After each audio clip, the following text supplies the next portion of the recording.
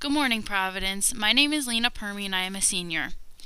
Dear God, February 2nd marked 1 year since the car accident my friends and I were involved in. As it was one of the scariest experiences of my life, I am so blessed that everyone that was involved was okay. I honestly believe that on that day, I had you, God, watching over my shoulder.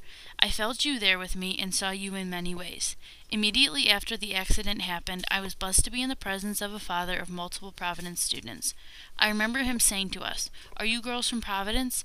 He stayed the entire time and made sure that we were all okay. He was someone I am forever grateful for being where he was in our time of need. I saw you, God, in him. When I look back to the damage that was done on my car, I thank you every day that we made it out safe and alive. So God, my prayer to you is this. Please help everyone realize that life is precious. Never take any moment for granted and always have faith in you, God, and your plan. Help all those who have been involved in an accident and help everyone remember that we are only given one life and must trust in you. Love, me.